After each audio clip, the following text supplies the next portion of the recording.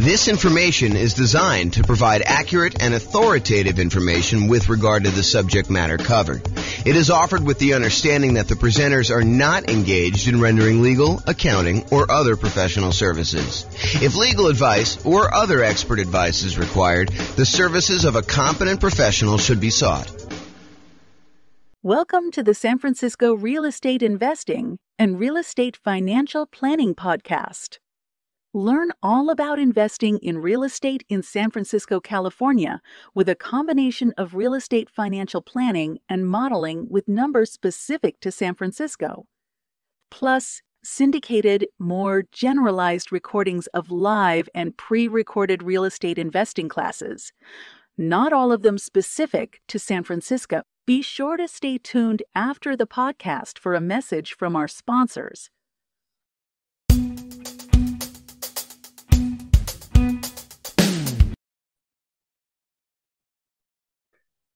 Welcome, everyone, to the Investor's Source, your source of all wealth and wisdom. I am here today. I'm Dave Goldberg, president of Investor's Source. I am honored to have with us today a friend and someone I've known for basically back to the beginning of our company about 11 years ago, James Orr. James is one of the top real estate people in all of Northern Colorado. He's been a broker for Your Castle Real Estate for many, many years, focusing now on real estate education and real estate financial advising, which is a cool thing I haven't heard of much. So welcome, James, and I want to give you a little opportunity to introduce yourself. Tell us a little bit more about your background and what you've been doing these days. Thanks, Dave. I appreciate it. I'm James Orr. I took sabbatical probably about a year and a half ago now. Did sort of like a test retirement from real estate brokerage, and it turned into more of a full-time retirement sort of thing.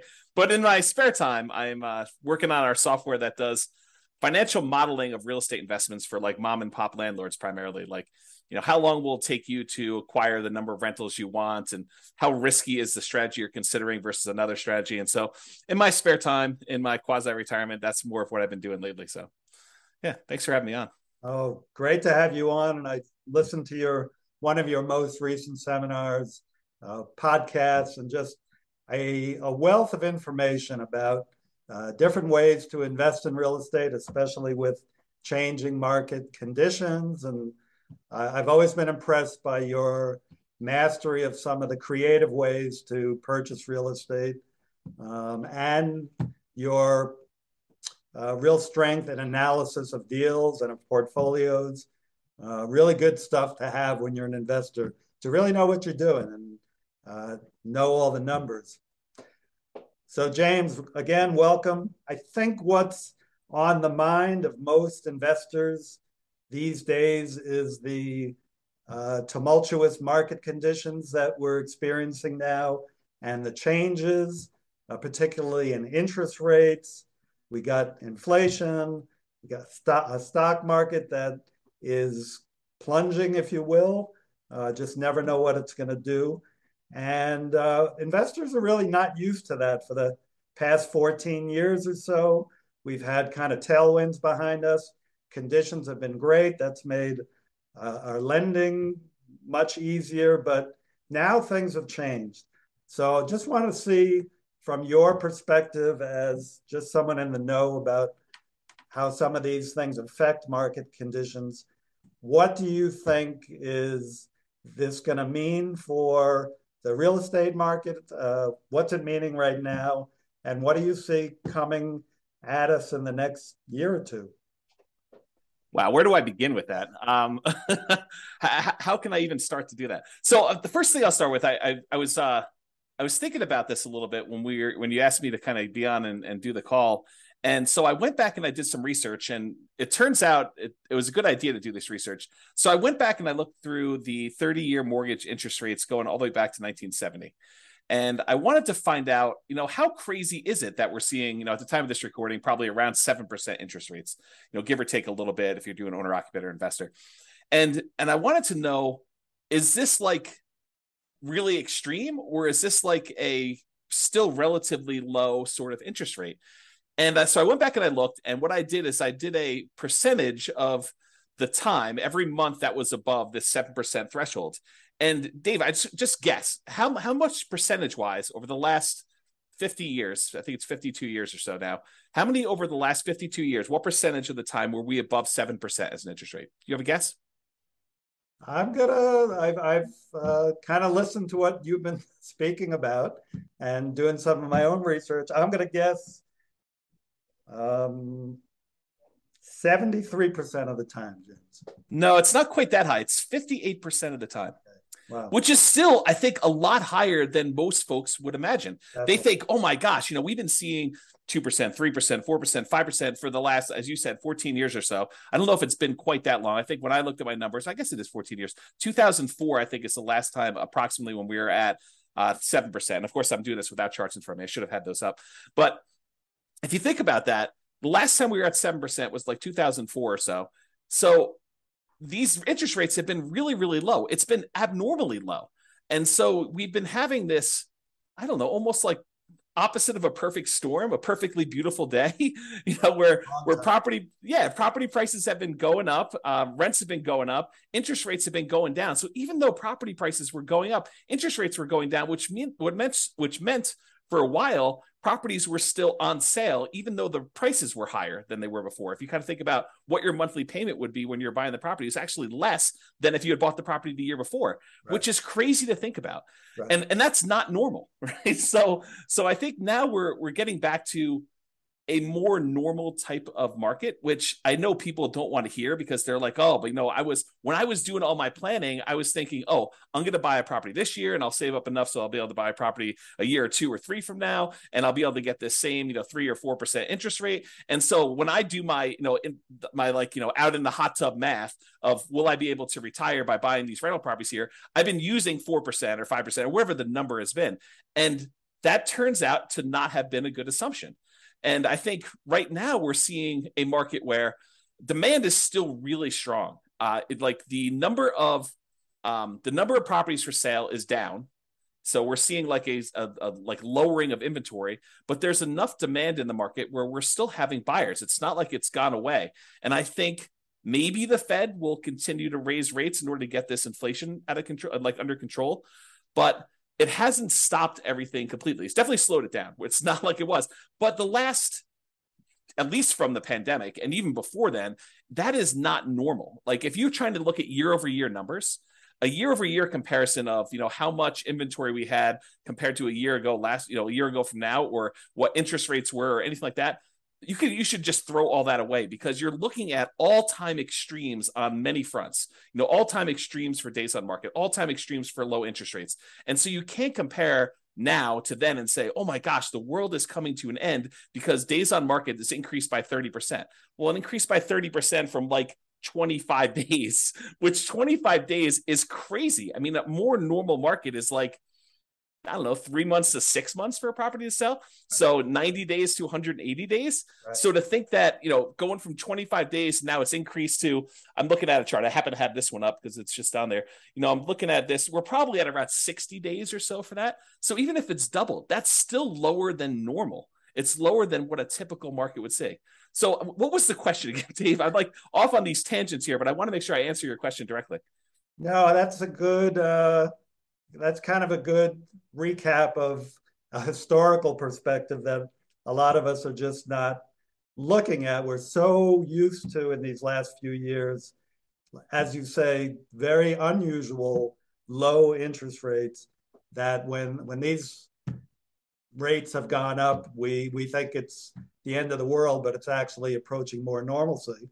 Yes. So the question was, with that, what is happening in the market right now? Is that causing, is it the end of the world? Is the market plunging? Is real estate, we'll get into this later, but should we all be abandoning our portfolios now and saying this is not going to work anymore? What do you see in the market? I don't think it's the end of the world. What I'm seeing in the market is inventory is down. It's so the number of new listings is down, but we're not selling as many as quickly as we were before. So the inventory is actually increasing. And by the way, I think this is localized. So I'm talking primarily about Northern Colorado, although I think it does apply to a lot of other markets as well. But we're seeing overall fewer sellers wanting to sell. And I think that trend is going to continue. And here's why I think that trend is going to continue. If you think about all the sellers that bought properties and they locked in these ridiculously low, in retrospect, interest rates, I think the last interest rate I got was like 2.25 on a 30-year loan, which is insanely low. Now, the chance of me going out there and selling that property and losing my 2.25% interest rate is almost zero. It would take some type of extreme motivation for me to want to get rid of that interest rate, because it's almost like free money, right? If inflation is normally, I don't know, 2 to 3%, and your interest rate is 2.25, your actual interest rate is lower than what inflation is. So that's just crazy to think about. So you have all these folks that got, 2, 3, 4% interest rates, and now interest rates are at 7. So there's a significant financial penalty, a disincentive for them to go out and sell their property, go buy one that's presumably more expensive at a higher interest rate and take a double hit on that. So I think that's one of the reasons why we're seeing fewer sellers sell their properties on the market. We're seeing just a lack of new listings coming on. So I think that's one of the reasons why we're going to see that. And that I think will continue for a little while. And no one knows. Maybe the Fed chairman knows sort of what he's thinking, but I don't know. Like, no one really knows what they're going to do with interest rates. There's speculation that they're going to continue to raise rates if we see inflation still continue to be above where they're trying to get it at. And they've stated publicly that they want their interest rate to be around 2%, and it's been whatever it was, 8% or something crazy. So they need to go down quite a bit. And so one of the levers they kind of pull on in order to adjust inflation is they raise interest rates to try to slow down the economy. And that may hurt. I mean, that may really punish a lot of folks in the economy. We're seeing prices of things go out of control, which is what the inflation is measuring and how they're trying to get it under control. But they're really trying to push those rates up in order to get inflation under control and get the economy there. But that may slow down things quite a bit. So all the buyers that were struggling, affordability is at like all-time lows. We're seeing prices go up really, really high over the last few years. And now with a combination of those and the really high interest rates, affordability, which is a measure of both those things, it's basically how affordable is a property based on the current price and the current interest rates that they can get on those. So affordability is like way, way down. And so you have a lot of folks that are priced out of buying houses, and they're really struggling to do that. So you take a big pool of the market that you used to have there, and you kind of pull that aside. Now, one of the things that is helping us is, unlike the 2007, 2008 sort of period where it was really, really easy, the availability of financing was at like all-time highs. We were trying to encourage the economy by allowing almost anybody who wanted to get a mortgage to get a mortgage. So that was way up. It has not gone up. So this is very different than 2007, 2008. The availability of mortgages is really, really low right now, a very safe place to be for making loans.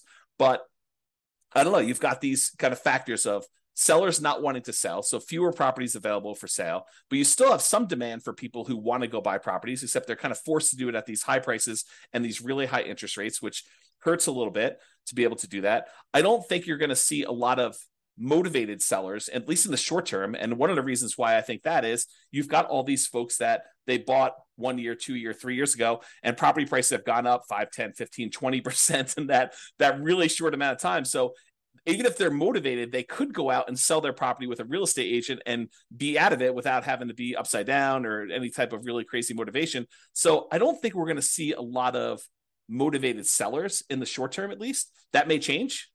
I mean, who knows? Do I think prices are going to go down? Maybe. I mean, is it unreasonable that if you've had a roller coaster going up like really, really fast and gaining 5, 10, 15, 20, 25% in value over the last few years, that it kind of overshoots a little bit and it kind of has to come back down a little bit?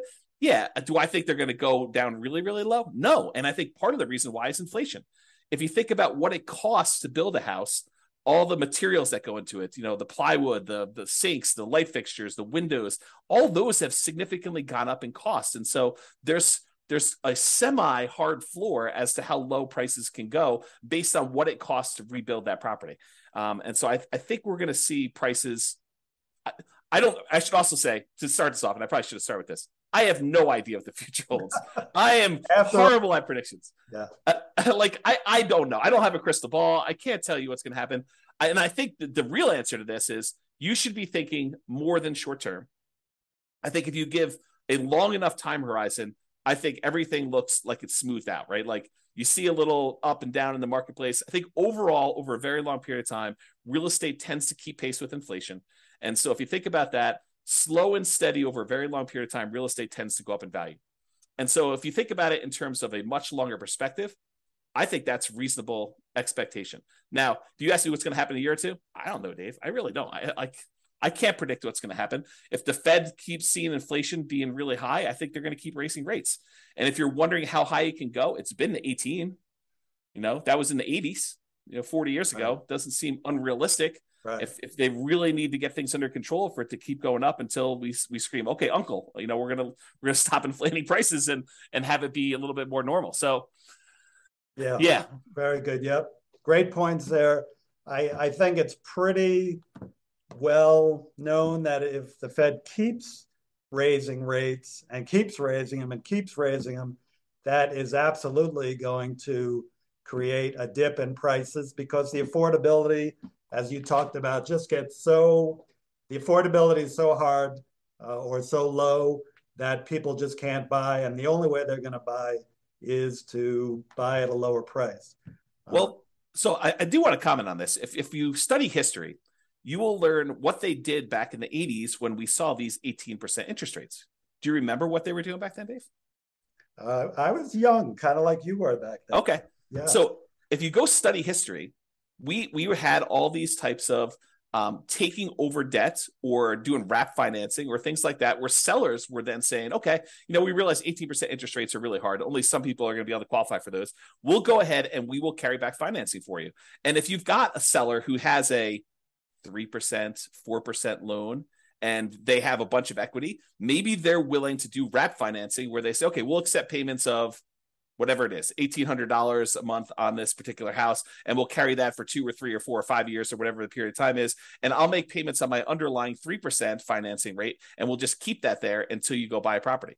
And so I think there are solutions to that, which may, help slow down stuff. This is like the tools that come out in your toolbox. When the market got really, really hot and we saw these multiple offers, real estate agents switched to having certain types of tools we use in these extremely hot multiple offer type markets. And those are going away. I mean, they're not completely gone. We still see occasionally multiple offers, but they're not as prevalent as they were a year ago or 2 years ago.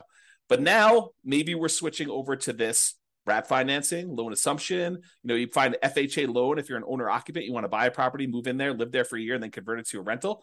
Strategy like that where you kind of go do that. I mean, you can go take over existing FHA financing at the old 3.5%, 4% loans. And so I think there's enough of those out there that's an opportunity for some investors, depending on what stage of their career they're in. Yeah, I'm glad you brought that up because I know that's one of your specialties. As I mentioned, the creative financing. I think in the last number of years, the market has been so hot that sellers have had the hammer, and buyers with some of the creative ideas you're talking about, assuming mortgages, wrap financing, lease options. I don't know if you mentioned that yet, but I know you would. They just haven't been as much in demand because, again, sellers have had the hammer, and those are really more buyer tools. But now with rising interest rates and the other market forces, we're coming to more of a balanced market between buyers and sellers, where some of these tools used by buyers can come into play. So it's great to hear about those. That kind of leads to the question of, so let's make the assumption rates are going to continue to rise. Yeah. Does that mean do you think the real estate market is going to die then, or is there still opportunity for investors out there, starting with some of those tools that you mentioned, and maybe you can get a little deeper into some of those too? Yeah, I do think there's less opportunity. I don't think the real estate market is dead. Historically, before the last really hot market, whatever that's been, depending on how you measure it. But historically, real estate investors have added liquidity to the marketplace. So if you think about a seller that has had a hard time selling, it's typically the real estate investor that comes in, solves whatever problem that particular seller is facing, whether it's the property needs repairs before they can actually sell it retail and get a loan from a traditional retail buyer, or they need to sell very, very quickly, and so there's not enough time for them to do it. But like all the problems the seller has typically had, historically, what a real estate investor has done is they've come in and they've added liquidity to the marketplace and solutions to those particular problems. So we've had a period of time where almost any property that a seller wanted to sell, whether it needed work or they needed to sell quickly, they could put it on the market and have 10 offers within, 30 days, and so there's been less of a need for a real estate investor to come in when sellers had other solutions. And I think we're heading back to a period where some sellers, not all, but a increasing percentage of sellers, and it's a relatively small percentage, but an increasing small percentage of sellers are going to need those solutions again. And now the other thing that's kind of interesting is we as individual mom and pop, real estate investors are not the only people in this space anymore. There are large companies that are doing these iBuyer programs where they'll come in and they're advertising very heavily, and they'll come in and they'll buy a property and they'll immediately put it on the market and resell it or something like that. But I do think that there is room for mom and pops to come in and offer niche solutions, especially in markets where these iBuyer type companies are not in. So I think, yes, in the more traditional sense, all these creative solutions and trying to buy properties at a deep discount where they need to come in and do work and they have enough room in there to hold the property for 3 or 6 months or whatever it is in order to get the property sold, and opportunities to use money like yours in order to be able to go buy and fix and flip properties. I think those solutions are still available, and all the creative ones are available as well. And then I think the like meat of the market, because I think just looking at the numbers, there are more mom and pop landlords, people that are buying properties for long-term rental, than there are people doing fix and flips. I think the numbers are skewed more toward buy and hold. And you could correct me if I'm wrong on that, but that's my gut feeling in the marketplace. It's just number of transactions that happen based on one or another. So the question that becomes, are mom and pop landlords, people that are buying properties to rent out, are they have an opportunity in our upcoming market if interest rates stay where they are? And I think yes, but there's a whole bunch of caveats to that. Number one is you have to look at the investment more than just cash flow. There's a school of thought, there's a large group of people out there that believe that cash flow is everything, and that you don't buy a property unless it has cash flow. And that's the only reason you buy a rental property. And you can make almost any property cash flow if you put enough down. So like if you came in here and you put 20% down in our marketplace and you tried to buy a rental property with our current prices and our current interest rates and our current rents, most of those properties with 20% down are going to be negative cash flow. They're going to be negative cash flow even if you take into account the tax benefits of depreciation. So when you look at those two, they're going to be negative.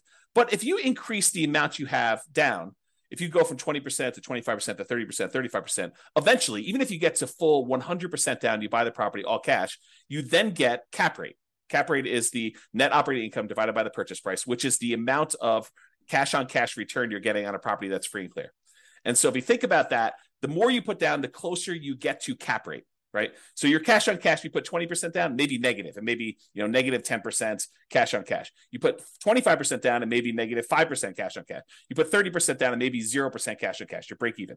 Put more than that down. Now it's sort of like, whatever it is, 2% cash on cash. Eventually, if you put 100% down, it gets to what cap rate is. And cap rate on a property might be, 4, 5, 6, 7, 8, 9%, depending on what market and what type of property you buy, somewhere in that ballpark. So I think you need to look at the overall return you're seeing on that investment. And that would include a speculative guess as to how much appreciation you might get. I think you need to look at that and say, my best guess is over the long term, I'll see about 3% a year on a property, just kind of guessing there. You have to look at what amount you're paying down on the loan if you got financing. So your debt pay down portion of it, that tax benefit of depreciation, and the cash flow you're seeing on the property. And if you add all four of those together, and technically you're supposed to include the return you're getting on the reserves you set aside for owning a rental property, I should punish myself, slap myself for not saying that. But really, it's those five. It's the four from real estate and then the reserve money you got there. But if you add up all those and to say, okay, I'm getting, let's say it's 0% cash on cash, maybe 3% from my depreciation amount, maybe 3% times 5 because it's leverage on the appreciation, so that's 15, and then maybe your debt pay down. I know if you put 20% down on a property, the return you get on that 20% down payments over the course of the life of the loan is about 5.51% per year. If you put 5% down, you do like a nomad property, it's 10.51%, but that's a different discussion. But if you look at all those together, you're probably looking at, around 20% overall return, even though your cash flow might be negative. Well, if you think about that, Dave, how bad is a 20% return on investment? James, that's still a good return in anybody's book. Yeah. And so I think that's the thing you need to look at. You just say, okay, look, cash flow is ugly. And I definitely need to set aside the money for that negative cash flow. If I'm going to buy a property and it's going to be negative, you have to say, okay, I need this amount for down payment. And let me go ahead and set aside a year or 2 or 3 of negative cash flow up front just to be prudent about this and kind of hold that. But then I think over time, rents tend to kind of creep up with inflation a little bit. And so eventually your negative cash flow will go down. And maybe a year, 2, 3, 4, 5 years from now, you'll have break-even cash flow or positive cash flow, and then the investment characteristics look different. But even during that time when you have negative cash flow, the overall return is probably pushing 20%. And you have to run the numbers to find out what this means. But then you got to decide, okay, I've got this 20% down, 20% return type of investment I can make if I buy these rental properties. What else is out there that I can invest in? Well, I could do stocks, I could do crypto, I could invest in your fund, I could do all these different things in order to get a return on my money. Of those, and the risk measure of those, because each one has its own different risk characteristics. Investing in stocks is very different, investing in bonds versus savings versus CDs versus your fund versus real estate. All of those have different just risk characteristics. And so you say, for the amount of risk I'm willing to take and the return I'm willing to get, which one of these makes sense? And I think for a lot of folks, real estate still makes really good sense to do over the long term. If you tell me I'm buying it and I'm getting out in 6 months, I don't know. I mean, unless you're going in there and adding value by doing some type of fix and flip, or you're adding some type of value to the property. If you're just doing it to speculate in the market, probably not, especially since the cost to get, especially out of the investment, tend to be pretty significant in real estate compared to other investments. But I think you look at that and you think, where else can I get this return? And is that a worthwhile risk to return kind of trade-off for me to make? And I think for a lot of folks, it is acceptable. Awesome. Of course, my fund is number one, but real estate is a close second. Actually, I've invested in both and done very well in both. I think just to kind of summarize what you said, and you gave us some great information there, it's just, it might be a tough time now to buying is a little bit, you're going to pay a little bit more, your cash flow may not be even positive in properties you're going to pick up. But historically, and as you said, historically, we're really not that much higher now with rates than we have been in the past. The greatest builder of wealth has always been real estate and should continue to be. You still got to buy very intelligently and hold for the long term, but real estate can still be a great investment over time. Dave, I want to add one more thing to this discussion if we can. So I did a podcast episode. It's probably like 2 weeks ago now. And one of the questions that came up was, with interest rates at 7% and having this negative cash flow with a reasonable 20% or so down payment, is it better for me to go ahead and save up money to buy properties free and clear, where I get rid of the kind of like the interest rate component of this, where I have negative cash flow, or it's ugly to have this negative cash flow on a property. And so I went and I did some analysis, and for just this one kind of sample case, it's a reasonable person saving 15% of their income.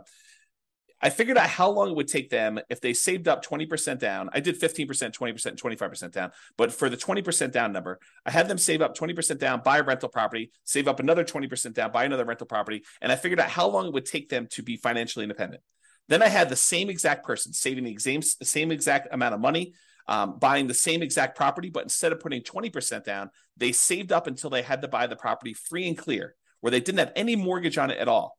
And so the question I have for you is, how much longer did it take the person who is saving up to buy properties free and clear to be financially independent as the person who is putting 20% down and buying leverage rentals? What do you think the difference in time it took was?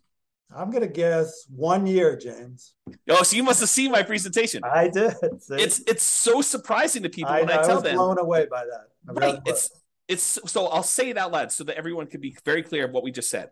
The person who saved up 20% down, bought a rental property, then waited until they had another 20% down, bought their next rental property, and they kept buying those rental properties as quickly as they could until they got up to 10 rentals. And then how long did it take them to get to the point where they had enough money coming in to be financially independent versus the person who saved up and bought the property free and clear with no loan at all. And it took them like 20 something years to buy their first property to be free and clear. And then the next one was much, much faster because they had a lot of extra savings from that one rental property. But it only took them 1 year more to be financially independent than somebody who is buying the rental properties and buying them with 20% down. And I think that blows people's minds. So if somebody is out there thinking, it's really hard for me to pull the trigger in this market, just save money. Invest in something else, invest in your fund or invest in stocks or whatever makes sense for you in the meantime, while you're waiting to save up your money. And then when you're ready to buy a rental, whether that's buying a property that's free and clear or buying a property with 50% down where now it does cash flow, or 30% down, or whatever the numbers make sense. But don't stress out. It's not that much longer for you to be financially independent if you take your time and you save up and you buy these properties free and clear. And the risk dynamics of a free and clear portfolio, very different than the risk dynamics of someone putting 5% down or 20% down or 25% down and buying rental properties. So a lot of good points there for people think highly leveraging is the way to go. And I'm not going to poo-poo that because I did that, but I've also done the strategy of buying and paying down properties and having them free and clear. And that for me and other investors I know has worked really well, getting properties paid off. Yeah. So looking to wrap up now, I think, again, what's on the mind of a lot of investors, James, is like, how is what's happening now different than what happened in 2007, 2008? How would you describe what's different? I mean, you started explaining that already, that, conditions are different now, but maybe you can wrap up with that. Do you think we're heading into another 2008 or are things different now that we're not going to see a crash and maybe more of just a leveling out of the market?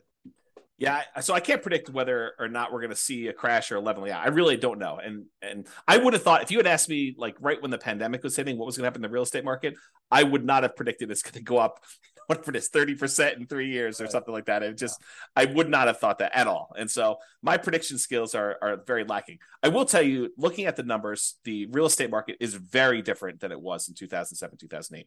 So the number one thing I can think of off the top of my head is the availability of credit to people with questionable credit scores is very different. Like, we were giving loans to almost anybody who wanted a loan at that point. And we were giving a lot of them, nothing down or, 3%, 5% down loans to people that probably shouldn't have been getting loans at all. And then on the back end of this, we were basically packaging those up, calling them A+ type of loan products and selling them, securitizing them on the market, which was another issue altogether, because then we had all those fail and it kind of compounded. Derivatives and things like that. Yeah. And so I think that's very different than we saw before. I don't remember seeing us have this massive of a run up leading into 2007, 2008. And we have here. So a lot of the folks that bought a property, even 2 or 3 years ago, they've got a huge cushion of equity. In fact, if you look at how much equity we have now in our properties as a whole, like this, the whole country, I think we're at all-time highs. I think the amount of equity we have sitting in our properties right now is at all-time highs, which was not how we were in 2007, 2008. And so the question then becomes, well, how does, having our credit criteria, the availability of credit to people, be really, really low and have really good underwriting standards for those that are trying to get loans. So that's a much safer position than we were, that many years ago. And the fact that a lot of people that were motivated to sell before, that, if they needed to sell, they probably could still sell and actually break even or come out of it with a little bit of profit in it, that they'd still have this or be able to borrow against it if they need to kind of hold on to some stuff. Having that be different, what impact does that have moving forward, even if rates get much higher than they were in this kind of like pre-2007, 2008 period? And I think that that's going to make a big difference. I don't know if it's going to save us from whatever might happen. I mean, because I'm sure we could screw it up if we wanted to, right? There are things the Fed could do. There are things that we could do as a group to kind of make this go ugly. But I think overall, it's very different than it was in 2007, 2008. And my best guess is that even if we do see a softening or slowing down of appreciation rates or giving a little bit back, I don't think we're going to see a massive kind of decline in the market like we did then. But who knows? I really don't. Thank you. Yeah, just to add to that, from a lender point of view, as you said, the availability of credit is not as great. The underwriting standards, there are no doc loans. Maybe some are doing those, but those are not really part of the picture anymore. You've still got a housing shortage right now that really began back in 08 when people stopped building, and they've never really caught up. And you have, like in areas like Colorado, still high desirability, which is going to keep people coming and propping up those prices. And, as you said, people who have low interest rate mortgages and they're looking to sell, they're not going to drop their price too much and go into a higher rate mortgage for what they're going to potentially buy if they've got this 2 or 3% mortgage on a house that they're in right now. They'll probably drop a little bit, but be reluctant just to dump something and then get into a much higher interest rate mortgage. So great points, James. Hey, thank you so much for enlightening us. Just a takeaway is that it feels like even though things are changing in the market and it might be softening, don't seem to be heading for a major crash, but you never know what's going to come down the pike. We got to just be smart investors and keep being really vigilant about what we're investing in. So yeah, the one tip for people that are moving forward from here is when you look at charts, try to look more than just the last 3 or 4 or 5 years. So when someone shows you that, we're up, foreclosures are up, 130%. Yeah, they're up 130% from almost zero. So you need to go look back at historical data over 10, 15, 20, even longer years if you can, just to find out what is more normal and are we moving toward a more normal type of market. Well said. Thank you very much, James. And we'll be in close touch. And thank you all. Thank you. Have a great one. Bye-bye.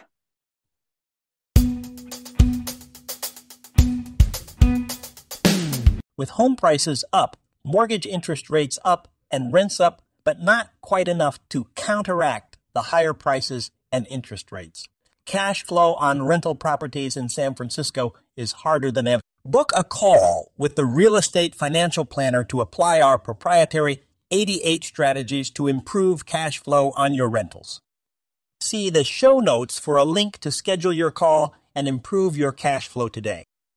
If you're a real estate agent, lender, or professional in San Francisco that wants to help our real estate investor listeners, consider reaching out to learn about collaboration opportunities with this podcast. We'd love to add more value to our listeners by having you assist our investors buy, sell, and finance their real estate investments. See the show notes to schedule a call to discuss collaboration opportunities.